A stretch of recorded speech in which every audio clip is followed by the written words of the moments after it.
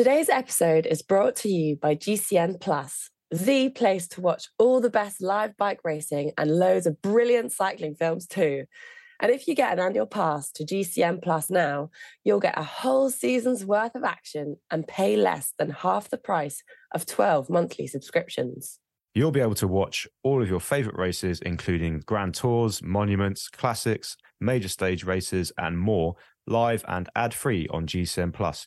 That's including the resumption of the rivalry between Wout van Aert and Mathieu van der Poel at the Classics opener, Umlop Het Nieuwsblad. That's on the 25th of February. And Strade Bianche on the 4th of March, where they'll also have Tadej Pogacar to contend with. Along with all the live action, GCN Plus has on-demand highlights and replays, proper analysis from ex-pros like Magnus Backstedt and Danny Rowe, and the exclusive World of Cycling show, a weekly roundup of the must-see moments and major talking points in road, gravel and cyclocross. GCN Plus also has a huge library of exclusive cycling films and documentaries with new releases added every week. You can watch it all on any of your devices and screens, so you never need to miss a key cycling moment again. All of our UK listeners can get 15% off an annual GCN Plus subscription by heading on over to gcn.eu/cyclist15.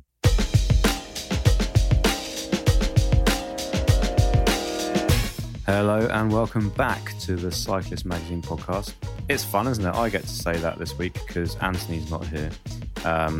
Where is Anthony, you ask? Well, right now he is wielding a sledgehammer in Dublin, smashing up his studio in a peak of rage at having missed this episode.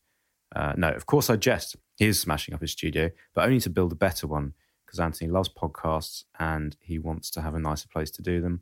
And I'm quite jealous. And apparently he went to Belfast yesterday to go and source a desk. So how the other half live? I can only imagine that it's made from the reclaimed timbers of the Titanic. But anyway, moving swiftly on, our guest today is Mani Arthur, who in 2018 set up the Black Cyclists Network, or BCN, as it's often known. And it's a grassroots cycling club with an aim to make cycling a more diverse and inclusive sport. Mani's also a top-level rider. He represented Ghana a number of times in international competition, including the Commonwealth Games. He came to cycling quite late, so it's a story that lots of us can relate to. I certainly can. There are definitely those rides where it took a while to get into wearing Lycra, put it that way, and it took a long time before I took the peak off my mountain bike helmet. But we all get there in the end, don't we? Because it turns out Lycra is really comfy and really well suited to cycling in. And after a while, we lose our inhibitions, and people like Mani are there to help us do that even quicker. So without further ado, let's get into the show.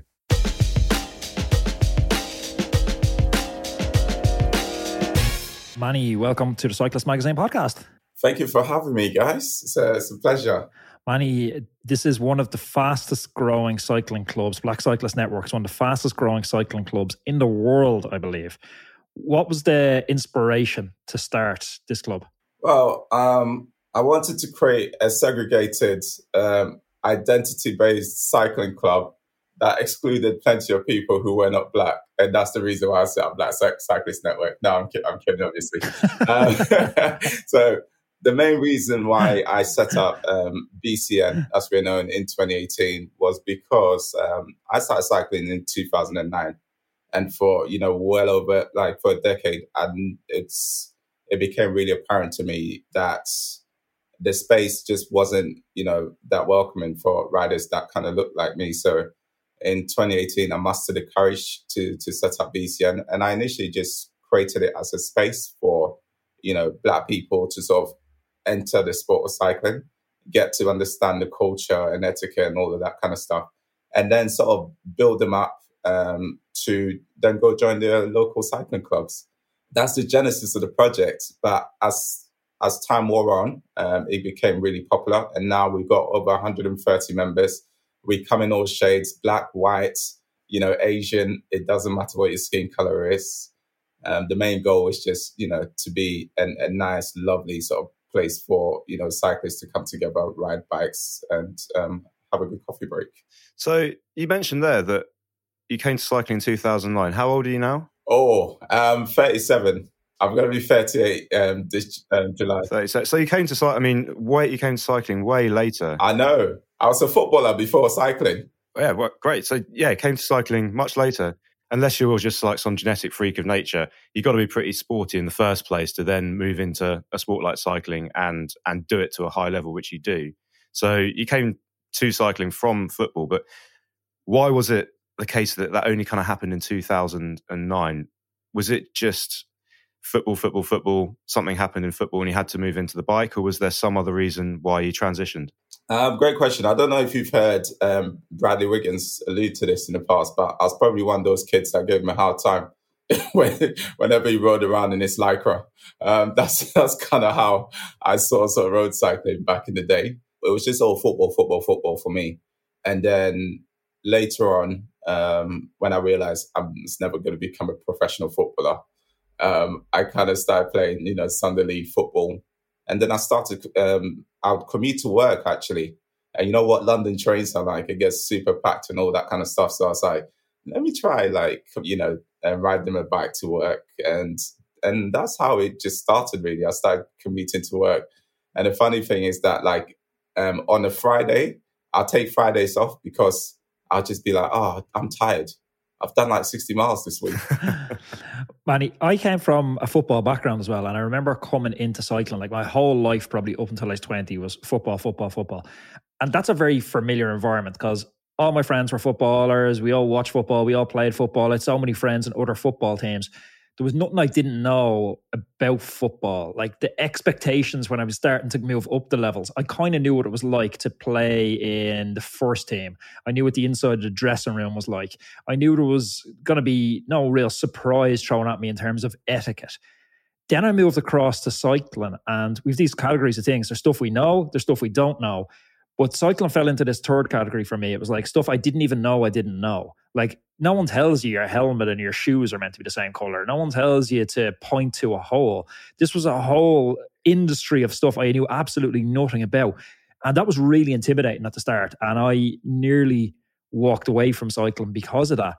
How much of a challenge is that additionally for minority groups? Because you have so few people around you to shine a light on what that pathway looks like. That is a fantastic question.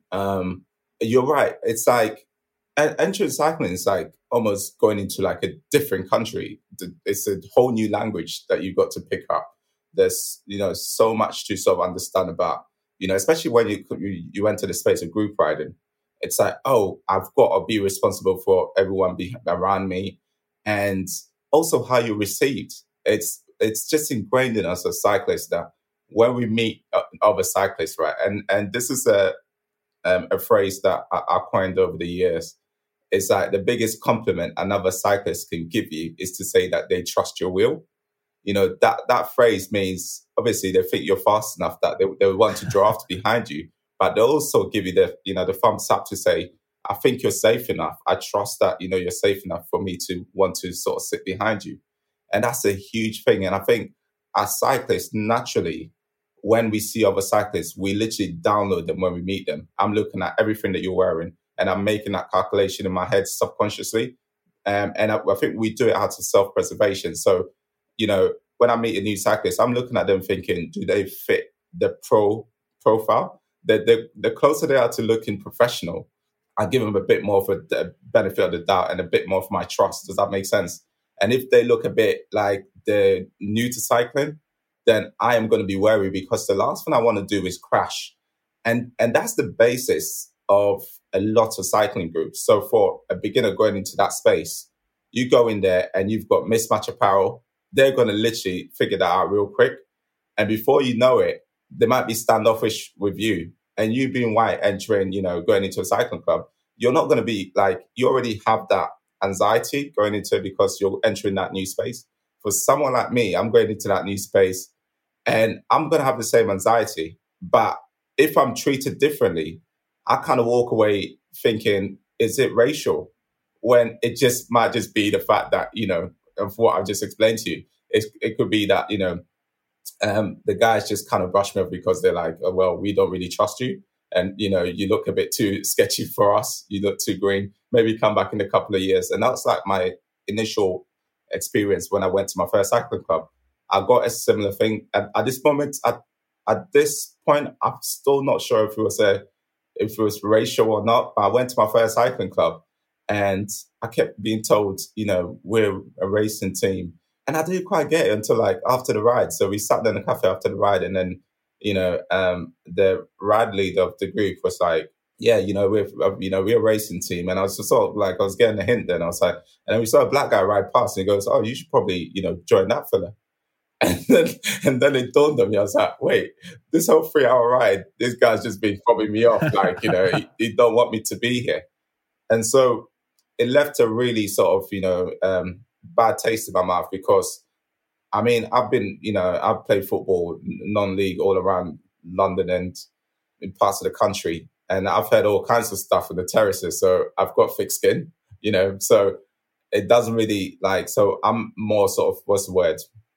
I can sort of take a lot of that better than most people, but it really did hit me. And I was like, I would have probably never joined another cycling club if it wasn't for a guy called Gray Tunnock, who rides for Finsbury Park. He saw me and he was like, hey, come join my club. And I was still hesitant until he eventually was like, oh, come on, you've got to. And he pushed me, and then I went, and then that was my entry. And if you're a new cyclist specifically, cycling clubs are where you start your education. You never do anything on your own. You don't pick up anything on your own. It's only when you go to a cycling club, your education then gets, elevated to a much more higher sort of level, and you become to understand a lot more about cycling. And I think for a lot of Black people, just to segue into that, the constant anecdote that I get from a lot of Black riders whenever they come to BCN is, I've been riding 5-10 years, sometimes 15 years by myself. And I go, why have you been riding by yourself all these years? Why don't you just join your local cycling club?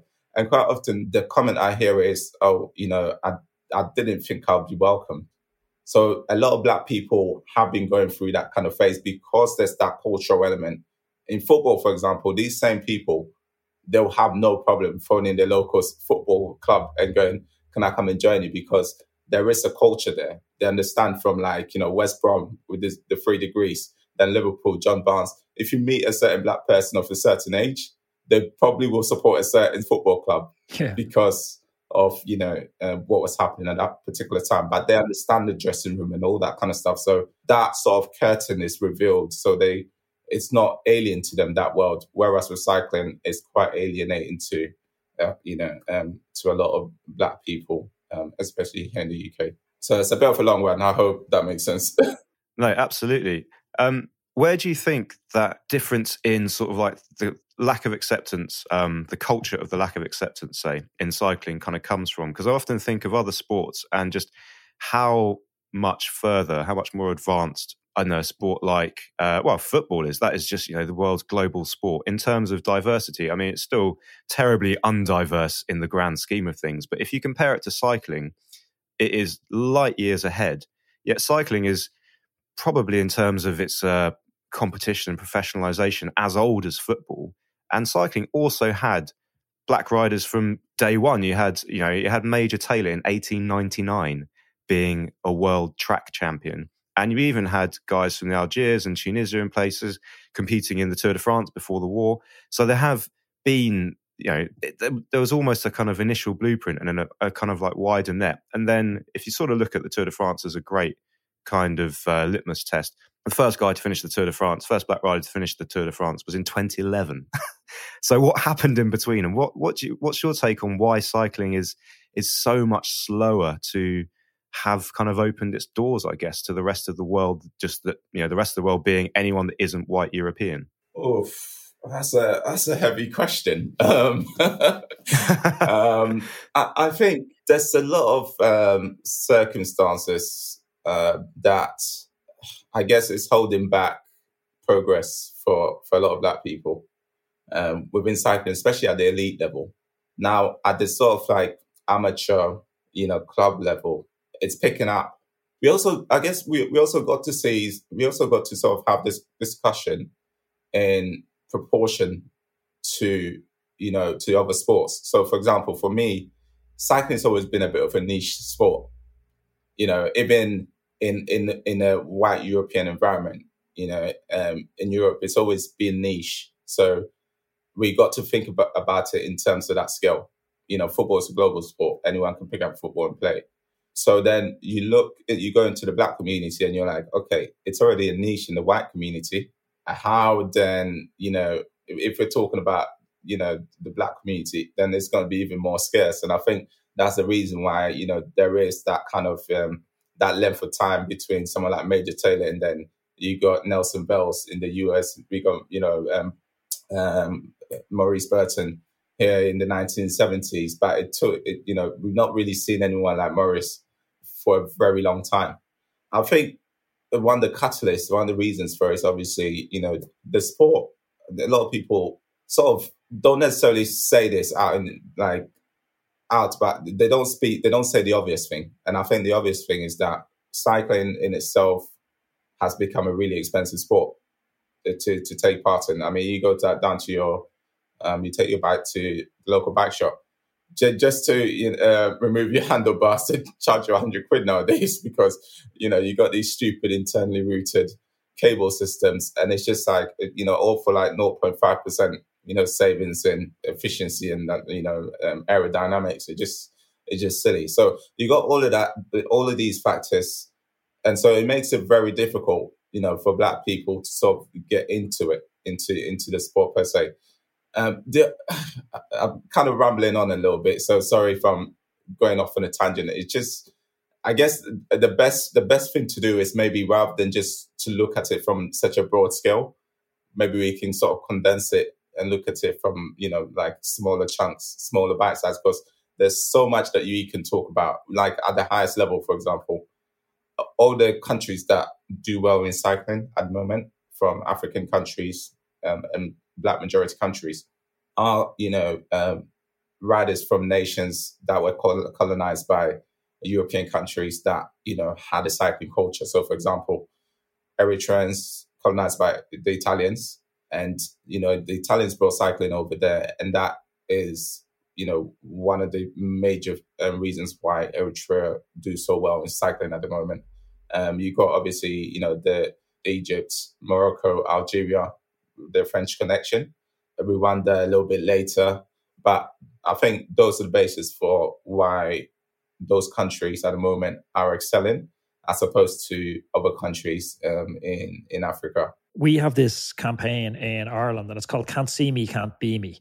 And it's the idea of putting role models that you want to aspire to in places of prominence. So the important one we have over here and who heads the campaign is Katie Taylor. She's the best female boxer of all time. When Katie started fighting, she had to fight in drag. Her parents dressed her up as a dude and she would go into male boxing competitions because there didn't exist female boxing. It was thought it wasn't ladylike to be a female boxer. So she started going to the lads' competitions dressed as a lad and she started winning the competitions. And then at a certain point, the judges are like, this is crazy. We know this is a girl. We know this is Katie Taylor. So she defined a whole new genre of cycling. But I'm wondering how important it is in these communities to have people like you. Because when I was getting started cycling, I had a lot of friends who were footballers. Football typically pulls from more working class backgrounds. And I was terrified to wear Lycra because I just got the piss taken out of me so much. So I used to wear my football shorts over my Lycra cycling shorts and then change when I got out into the countryside. So you have this kind of double header going on because you have obstacles because there's no one there. So it's the kind of can't see me, can't be me for people of color. But also people of color are typically, having less access to role models. And then that's compounded by the laddish piss take culture of, if you wear Lycra, you're going to struggle to fit in with your peer group. Is that double header something you think is important, or is it mainly just one of those reasons? I think you probably just nailed it on the head. It was a very similar experience to me because I come from like a working class background and I'm from that, grime music generation. So everyone is a conformist to a degree, like expected to fit a certain stereotype if you're growing up in, inner city London. I remember like here in Lincoln Park, Papa Roach and those kind of going, oh man, this is so good. and never telling my friends about it until Jay-Z started working with Linkin Park. And then all of a sudden my friends are like, oh, this is great. I'm like, yeah, whatever. But when I was listening to it like 3 years ago, you're taking a piss out of me. It's very similar. So, from where I'm from, like I said, very similar in terms of, you get, when I go to play football, for example, I definitely wouldn't wear Lycra. Like, I'd just wear baggy shorts and then, go in the dressing room and then afterwards I'll just, Hackney Marshes, get on the bike. I was treated pretty much, people kind of like, I guess I'm a strong-minded individual and I'm very self-independent in that sense. I'm not really a conformist per se, so I kind of back myself. And not everyone's going to have that self-confidence to be able to be like, oh, okay, I'm chartering my own path. But initially, people kind of looked at me like I was a bit of an oddball. Like, so, that's not even the right term, I guess. And so, people just be, oh, that's just, that's money. And some of my Jamaican friends would be like, yo, this is the cyclist, man. and that's what I used to get. But over time, it kind of grew on them. And then people were like, yeah, you're so fit. Like, how do you, every time, they'll be phoning me like, we need you this Sunday because we need our midfield general. But you also need a massive confidence to do that as well. Yeah. Like, that's not for everybody. Some people just won't have that confidence to, because I can totally see that from, I was quite a good footballer locally. So when I made that transition across to cycling, you're already carrying a little bit of that street credit where people respect you inside the peer group. Yeah. So you're less likely, you get the piss taken out of you a bit, but you're less likely to get aggressive piss taken to the point of bullying. But I'm thinking of another kid who maybe wasn't as respected in the peer group, wasn't a good footballer, which is kind of the currency. Are you a good footballer? Are you not? It's the currency in a lot of working class areas. For them to make the transition across, it can go from light piss taken to a totally insurmountable obstacle pretty fast. Absolutely. And I'm quite fortunate, like I said, in my sort of group, I was always the midfield general. I was the one that sort of, took charge of the dressing room. So when people saw me, it was like, okay, they took the piss, but it wasn't that bad, and obviously over time, some people then start to see what I was doing. And then, they were like, oh, it's really cool. Like, let me see the bike, and they were curious about it in a positive way. But it's definitely a hindrance from people from my community and from working class background getting into sport cycling, having to wear the Lycra. So like you said, for people to be able to see you, it makes a huge difference. And I think for a very long time in my space, especially when it comes to road cycling in the London community, there weren't that many people that kind of looked like me. So I was like out there on my own pretty much. But now we've got a whole community of not just riders that are coming through, but we've got clubs, individuals that through lockdown came to BCN are now literally, they've started their own little cycling clubs and stuff like that. And so that's really good to see because it goes to show that, people are growing in confidence and stuff like that. But seeing is really believing. And I think for a lot of the time, not everyone is going to have the courage to want to do something, to want to step out there and take on the responsibility to do something. So quite often they're looking for someone to kickstart something. And I think that's what we're saying. And I kind of compare the rise of cycling in the Black community here in London to the creation of the CS11 and the cycling infrastructure in London. Initially at first when, we were creating sort of segregated bike lanes for cyclists, everyone from cabbies to, bus drivers were all up in arms about it, to shopkeepers, owners going, oh, this is useless, use of taxpayers' money. No one is going to, these cyclists are not going to take it up. But guess what? As soon as it was created, that space was created, you saw people flock to it because all of a sudden it was like, oh, now, people sitting at home thinking, well, I don't always want to catch a train. I would like to take a bus, but I don't want to have to jostle for position with vehicles, and I don't want to have near-death experiences on the bike. So now it's just like all those people that had that reservation, all of a sudden they can chart a path direct to work where they barely have to, have an encounter with a car. And so people then start using the bikes. And And sometimes that's what it is, really. And I thought I had that sort of thinking when I started BCN. So there's this wonderful thing about cyclists. We can never admit when we don't know something. And it's just like me and ketones. So someone would mention ketones and I'd be all like, yeah, I know what that means. It's basically just an energy supplement. And it is. But as I've dived into a bunch of research from ketones experts, HVMN, turns out there's a lot more to it. So it sort of works like this. Usually we burn carbs when we cycle, then fat is a backup. Carbs is easy, chuck it straight in the furnace. But for fat to become fuel, we need to turn it into glycerol and fatty acids first. I've got low levels of ketones in my bloodstream as I speak. But what HVMN scientists have done is to work out how to literally make ketones and to put them into a sports drink. They call it HVMN Ketone IQ, and you can drink it during a ride or before a ride. And the idea is that instead of burning carbs, then fat, then ketones when you're cycling, with Ketone IQ, your body gets a big helping of energy-rich ketones to use alongside the carbs and fat all at once. So it's kind of 3 sources of energy, not 2.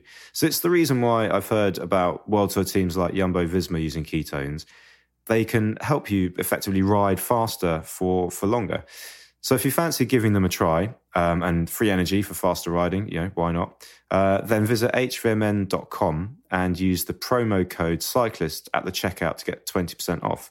So that's hvmn.com and the promo code cyclist for a 20% discount.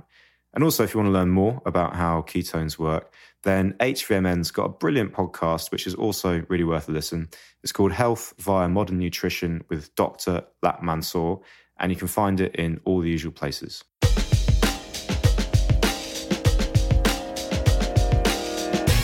You do a lot of your riding in London. You are a Londoner and you meet up at Regent's Park, which if anyone listening to this show doesn't know I think Regent's Park's like one of the top 5 Strava segments in the world. It's literally the Mecca. The funny thing about that, it's in the middle of a city and you see people driving their cars with their bikes on top to park up to ride around whatever it is, like a 4.4 kilometre circle with a bit of a zoo around the outside. But anyway, it's a scene. It's a scene within itself. And you're riding there, and I used to ride around there all the time, and you get to see the same faces. But you're more than just a face. You're a famous person. And there's a shit ton of cyclists that go there. And I just wonder what it's like for you when you're sort of riding around that area, because there must be an awful weight of responsibility on your shoulders to do everything from, not jump a red light to make sure you treat everybody courteously, because you're Manny Arthur, you're BCN, and someone's going to have a camera phone or an opinion and the Twitter account. And, there's only 2 steps away from getting into, someone be like, oh, I just saw Manny doing this thing. How does it feel having that kind of responsibility, ostensibly the responsibility of fame as well as being a role model? That's a good question. I don't really see myself as famous like that. I guess, you know what? I would say I've always been exhibiting that kind of behavior anyway. So for me, it's not a huge, I'm not one to jump red lights or do anything that kind of silly. So for me, I've always sort of been that kind of person. And I'm also a bit of a people pleaser. So for me, it's never like the transition hasn't been too hard. And before all of this sort of blew up and I became nationally recognized in a way, I was already recognized within the London scene because, like I said, I started riding my bike in 2009 and I started competing in 2014. So Regent's Park has always been kind of my home. And so all it was pretty much was, new people are coming into the sport, because of BCN. And the hardest thing that I sort of have to deal with really on a day-to-day basis is responding to people's text messages. I look at my Facebook sometimes and I've got a ton of messages in my Facebook and I'm like, oh my God, I didn't even know this existed, So I tell people all the time, I'm like, if you message me and I don't message back, please do not take it to heart, because I get so many messages sometimes from people and I don't know where to look sometimes. So that's the hardest thing. But other than that, I think, we've got a really good community. I think coming from a football background, Anthony, and you know this, we do all kinds of stuff. And I think when I got into cycling, I was just like, wow, cyclists are amazing people. I don't feel like I felt a community like this. I love the banter in football. But, when it comes to cyclists generally, are some of the best people I've ever come across. So, yeah, it's easy for me, I guess. My only issue is just staying off some of the stupid Instagram fights and stuff like that on social media. Manny, so we're seeing people of colour in prominent marketing campaigns at the moment. I'm thinking of Rafa and Duke Agyapong, Corey Williams and his brother Justin Williams. How much of that is ticking what's culturally appropriate and diversity box now versus substance to it? Like, we're in a world of, unbelievable amount of tokenism and virtue signaling. Is it enough to have people of colour as prominent faces in marketing campaigns, or are we past that and now need to move to a place of people of colour in prominent positions on the boards of these companies? Because that's where the actual change is going to happen. That's where the meaningful change is going to happen. I think that's a really good question. For me, I always say, sometimes people get hung up about the name Black Cyclist Network. And ideally, I would love to be in a world where that, a club called Black Cyclist Network wasn't a necessity. And I think, how do we look at that? And how do we make that change? And I think I guess you're right. One of the things that we can do is try and just move away from that tokenism. I'm really protective about my brand, about BCN, because of that kind of stuff. I don't want it to be, tokenistic. So I'm kind of really mindful about who we work with and what we get out of it. And I think it's difficult for a lot of riders, Black riders who, for whatever reason, you got to look at it from an individual sort of perspective. Some of these guys, it's like they go from nothing to all of a sudden, oh, you know what? You get, companies going, I want to sponsor you. Do you want to be an ambassador? And it's like, we would give you free stuff. And they go, oh shit, I'm a bike messenger, and it's like, and that mistake happened, and people all of a sudden it's like, oh, you're a cigarette firm. Okay, fine, I'll take that. You sell, alcohol. Well, fine, I'll take that. And it's like, so I can't really blame individuals per se for accepting things that doesn't necessarily fall in line with what they're trying to achieve. And for the exploitation aspect of it, not everyone is going to be aware of it. I think when we talk about, obviously, making changes at the higher levels, I think that's where, for me, diversity is really important. I think the problem sometimes when we talk about diversity is Black people do this as well, where they go, oh, we just need to see a Black person there. No, it shouldn't be that way. It should be, we need to see the right Black person there that understands what's going on. So, for example, I just come back I was at the British Cycling Dinner. It's last week. It's like a week ago, yeah. And I was very conscious. I'm the only sort of Black person. I could literally I counted maybe with the exception of the BMX athletes, I counted maybe 2 Black people there in a room full of hundreds of people. And for me, it's startling because you can look at that and then go, crap, there's discrimination here. There's a lot of problems here. Like, what's going on? Or you can look at it through a mathematical equation. And I think, if we got to be willing to have an open and honest conversation about these kind of things, and the reason why there isn't enough Black people there is the reason why, for example, you may not see a Black rider at the Tour de France.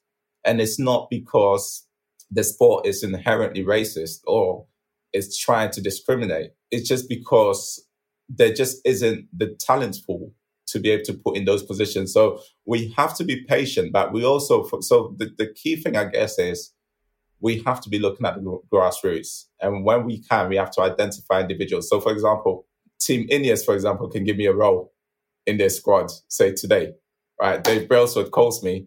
He says, Manny, we want you to ride with us. We want you to be our Tour de France champion.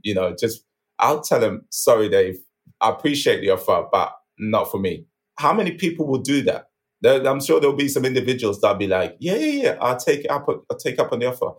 It's just like, and if I was to take that offer up, that would be very selfish of me, and it would do more damage than it would do good. Because what would happen is a lot of people would see me struggle on stage 1, on a flat stage, get dropped. And how does that help anyone?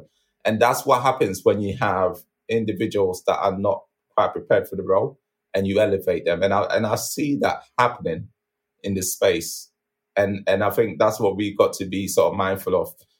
We got to be patient enough to make sure we select the right individuals to be able to make the change. Well, I think the problem is as well, when you see someone like you see a European rider like Remco, and Remco gets to practice privately for years, so he comes through as a under 12, under 13, he goes to a bike race, he drops out. He goes to a bike race the next weekend, he drops out. He goes to a bike race, he holds on. This process happens for years and years and years until the world's cameras focus, and now the race is there and it's race day and it's Remco, and it's like, oh my God, Remco's won the Worlds. It's a miracle. We only see the tip of the iceberg. It's the golf analogy. You see Tiger Woods, Rory McIlroy, they've drive the ball 350 yards straight down the fairway. You're like, it's a miracle. You don't see the decade of hard work in the driving range where they're shanking balls into the hedges.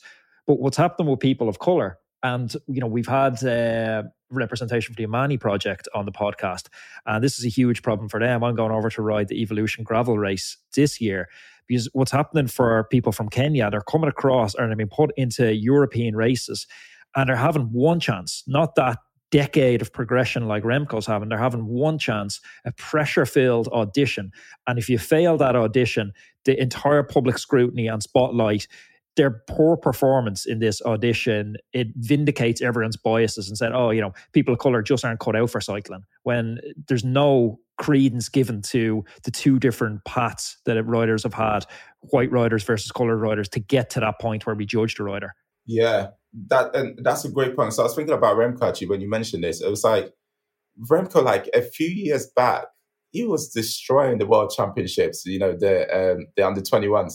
Like, absolute monster, great talent. And then, but he still hasn't done the Tour de France. And it goes to show, am I right in thinking that? I don't think he was in the Tour de France last year. Was it the Vuelta he won? Yeah. Yeah, he was Vuelta last year and Giro this year. Exactly. So you've got that incredible talent, and then he still needs time to be able to, then move to to compete in something like the Tour de France.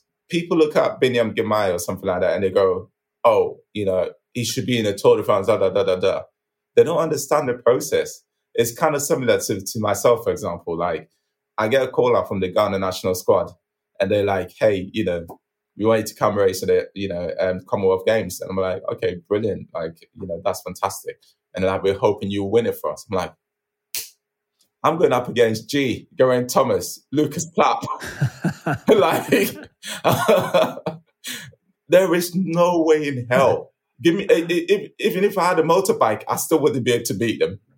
And it's just trying to explain that to them. And that's the thing. There is that culture shock. And I think from the Black community at the moment, the cultural understanding of cycling is not at the level that it's at when it comes to football, for example. Like I said, not a lot of people know about the dressing room. They don't know about the work it takes to actually become one of those riders. And so when they see stuff, they see progress not happening quickly, they're quick to go, oh, maybe it's a racism thing. But they don't understand the breakdown like that. It's really difficult to make that transition. And you talk about the Amani project. That's a great project.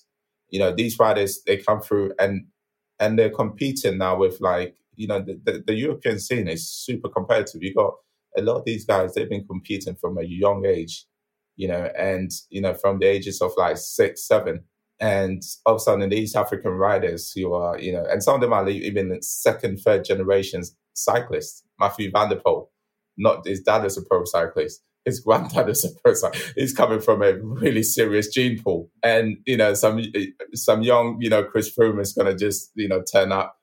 Chris Froome is just that's just another thing. But that kind of story is a superhero story. It's a superhero origin story where it's like, some kid from the Serengeti comes into Europe and becomes a Tour de France champion.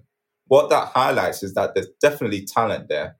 If given a shot, these African riders could really do something. But that should not negate the fact that this guy is like 1 in a million. If you look at the European scene, let's just say there's 100,000 riders. And out of those 100,000 riders, let's just say 1 million riders. Out of those 1 million riders that are riding the bikes in Europe, but only 1,000 can ever become professionals, for example. Let's just look at it that way.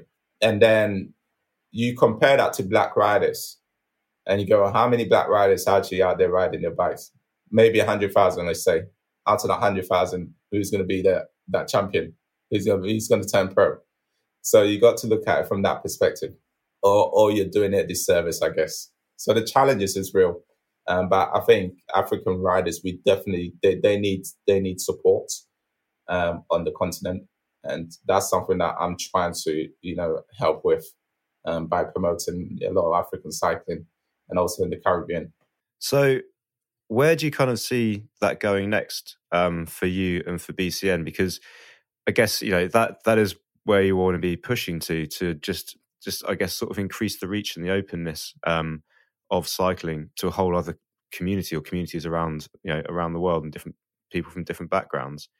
But I guess you can't just keep doing what you're doing, or can you? Is that where you see yourself? Just keeping on with BCN, keep pushing on with that, or I mean, yeah, you're not going to go to Ineos because you don't want to work with Dave Brailsford. That's clear.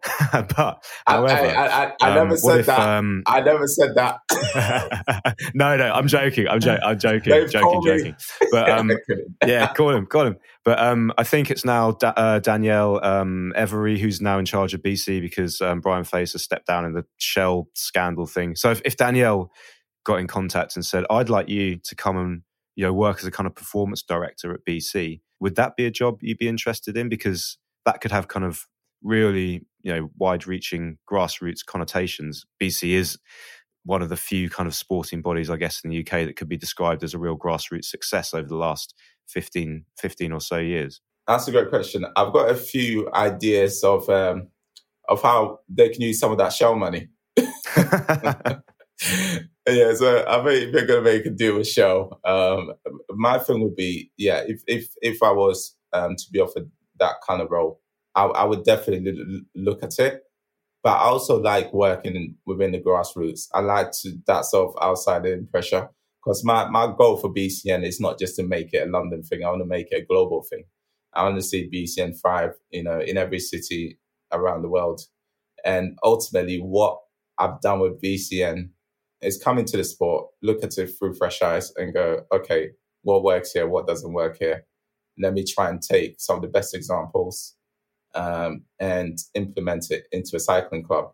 And let me show some of these 100-year-old cycling clubs,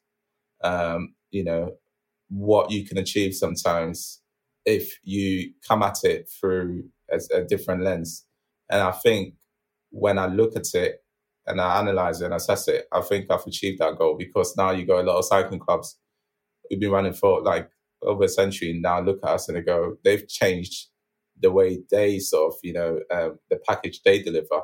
So for example, BCN got, a bunch of volunteer ride captains and they're pretty much an extension of me. So you come into BCN, it's like, oh, okay, you're going to feel that welcome. You're going to get that BCN love. We're going to allow you to introduce yourself. Everyone's going to welcome you. And all the ride captains will make an effort to make you feel welcomed, to learn about your story. And then the second phase of it is quickly upskilling people. So I always say 6 months at BCN is equivalent to 4 years at another cycling club because you learn so much within that short period of time. You learn to ride like a pro. If you're a beginner, I want to leave you so that first session, you know how to ride safely on the road so you can come back next week. So if there's a traffic island, you know where to be. Own the roads, communicate with the drivers behind you. And then when you pass that traffic island, wave them through.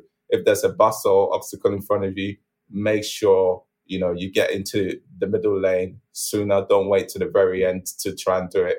All these sort of conscious decision is something that I've learned. And so I take those lessons and I pass it on to our riders.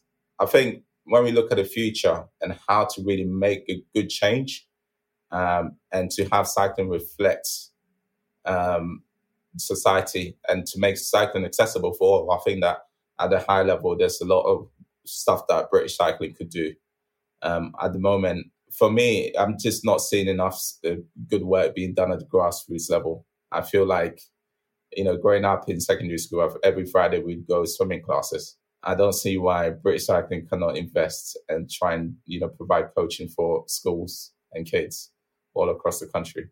and also make it easy to be able to host training sessions and bike races. The scene is dying over here, and the tour series just been cancelled. So we definitely got this. We got to do something about it. It can't just be fixated on the velodrome and stuff like that. We really, cycling is dying. And if you're making that kind of money from, if you're with that Shell sponsorship, I'm hoping that they can use that money towards, building cycling back up in the UK. Manny, there's definitely a lot of work still to be done, but I suppose it's a nice jump off point to say you've also done a lot of good work to this point. So congratulations on all the good work up to this point with Black Cyclist Network. And thanks for joining us today on the Cyclist Magazine podcast. Thank you, Anthony. Pleasure. And I'll say this, if you're white and you're looking for a cycling club, don't let the irony fool you. Black Cyclist Network, it's more than welcome in space. We're black in name only. It's just an advertising ploy. That's it. Cheers, Manny. Brilliant. Thanks, Manny. So, Manny Arthur, ladies and gentlemen. Thank you again, Manny, for coming onto the show. I really enjoyed that chat. There's an awful lot to kind of unpick, and for cycling and sport in general, I think, just to learn about itself and about how to serve the people that do it. Because basically, there ain't no people, there ain't no sport. And cycling, as I said at the top of the show, I personally found to be quite impenetrable at the beginning. And it kind of makes you feel quite alone, I guess, because you see all these other people doing it together. And then you sort of feel like you can't join them because you don't know cycling well enough, or you don't feel like you've kind of got the fitness or the chops or whatever it is to warrant being able to hang out with people that take it really seriously and dress in all the right clothes and ride all the right bikes and say all the right things and do that thingy where they flick an elbow and someone comes around. All that jazz, all of that impenetrable cycling language. But it's also the thing that kind of makes cycling great too. But if you want to join Manny at any time, or BCN, they do Saturday morning rides at Regent's Park, which is in central London, at 8 a.m. And they also do lots of other things through Zwift. You can also buy the jerseys, you can join the Strava Club. They do training camps as well. They'll probably be doing some training camps coming up again this year. The point is they cater to everyone. Everyone is included, everyone is welcome. So go and join Manny on a Saturday morning Regent's Park spin. And tune into his YouTube channel and his Instagram as well, because it's really good. So again, thank you very much, Manny. This has been James Spender. We don't know where Anthony is. I think he's lost under a pile of bricks. Hope to see him next week. And this was the Cyclist Magazine podcast.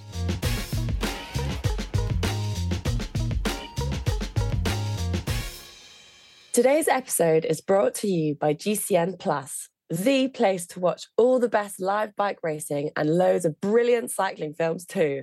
And if you get an annual pass to GCN Plus now, you'll get a whole season's worth of action and pay less than half the price of 12 monthly subscriptions. You'll be able to watch all of your favourite races, including Grand Tours, Monuments, Classics, Major Stage races, and more, live and ad-free on GCN Plus. That's including the resumption of the rivalry between Wout van Aert and Mathieu van der Poel at the Classics opener, Umlaut Het Nieuwsblad.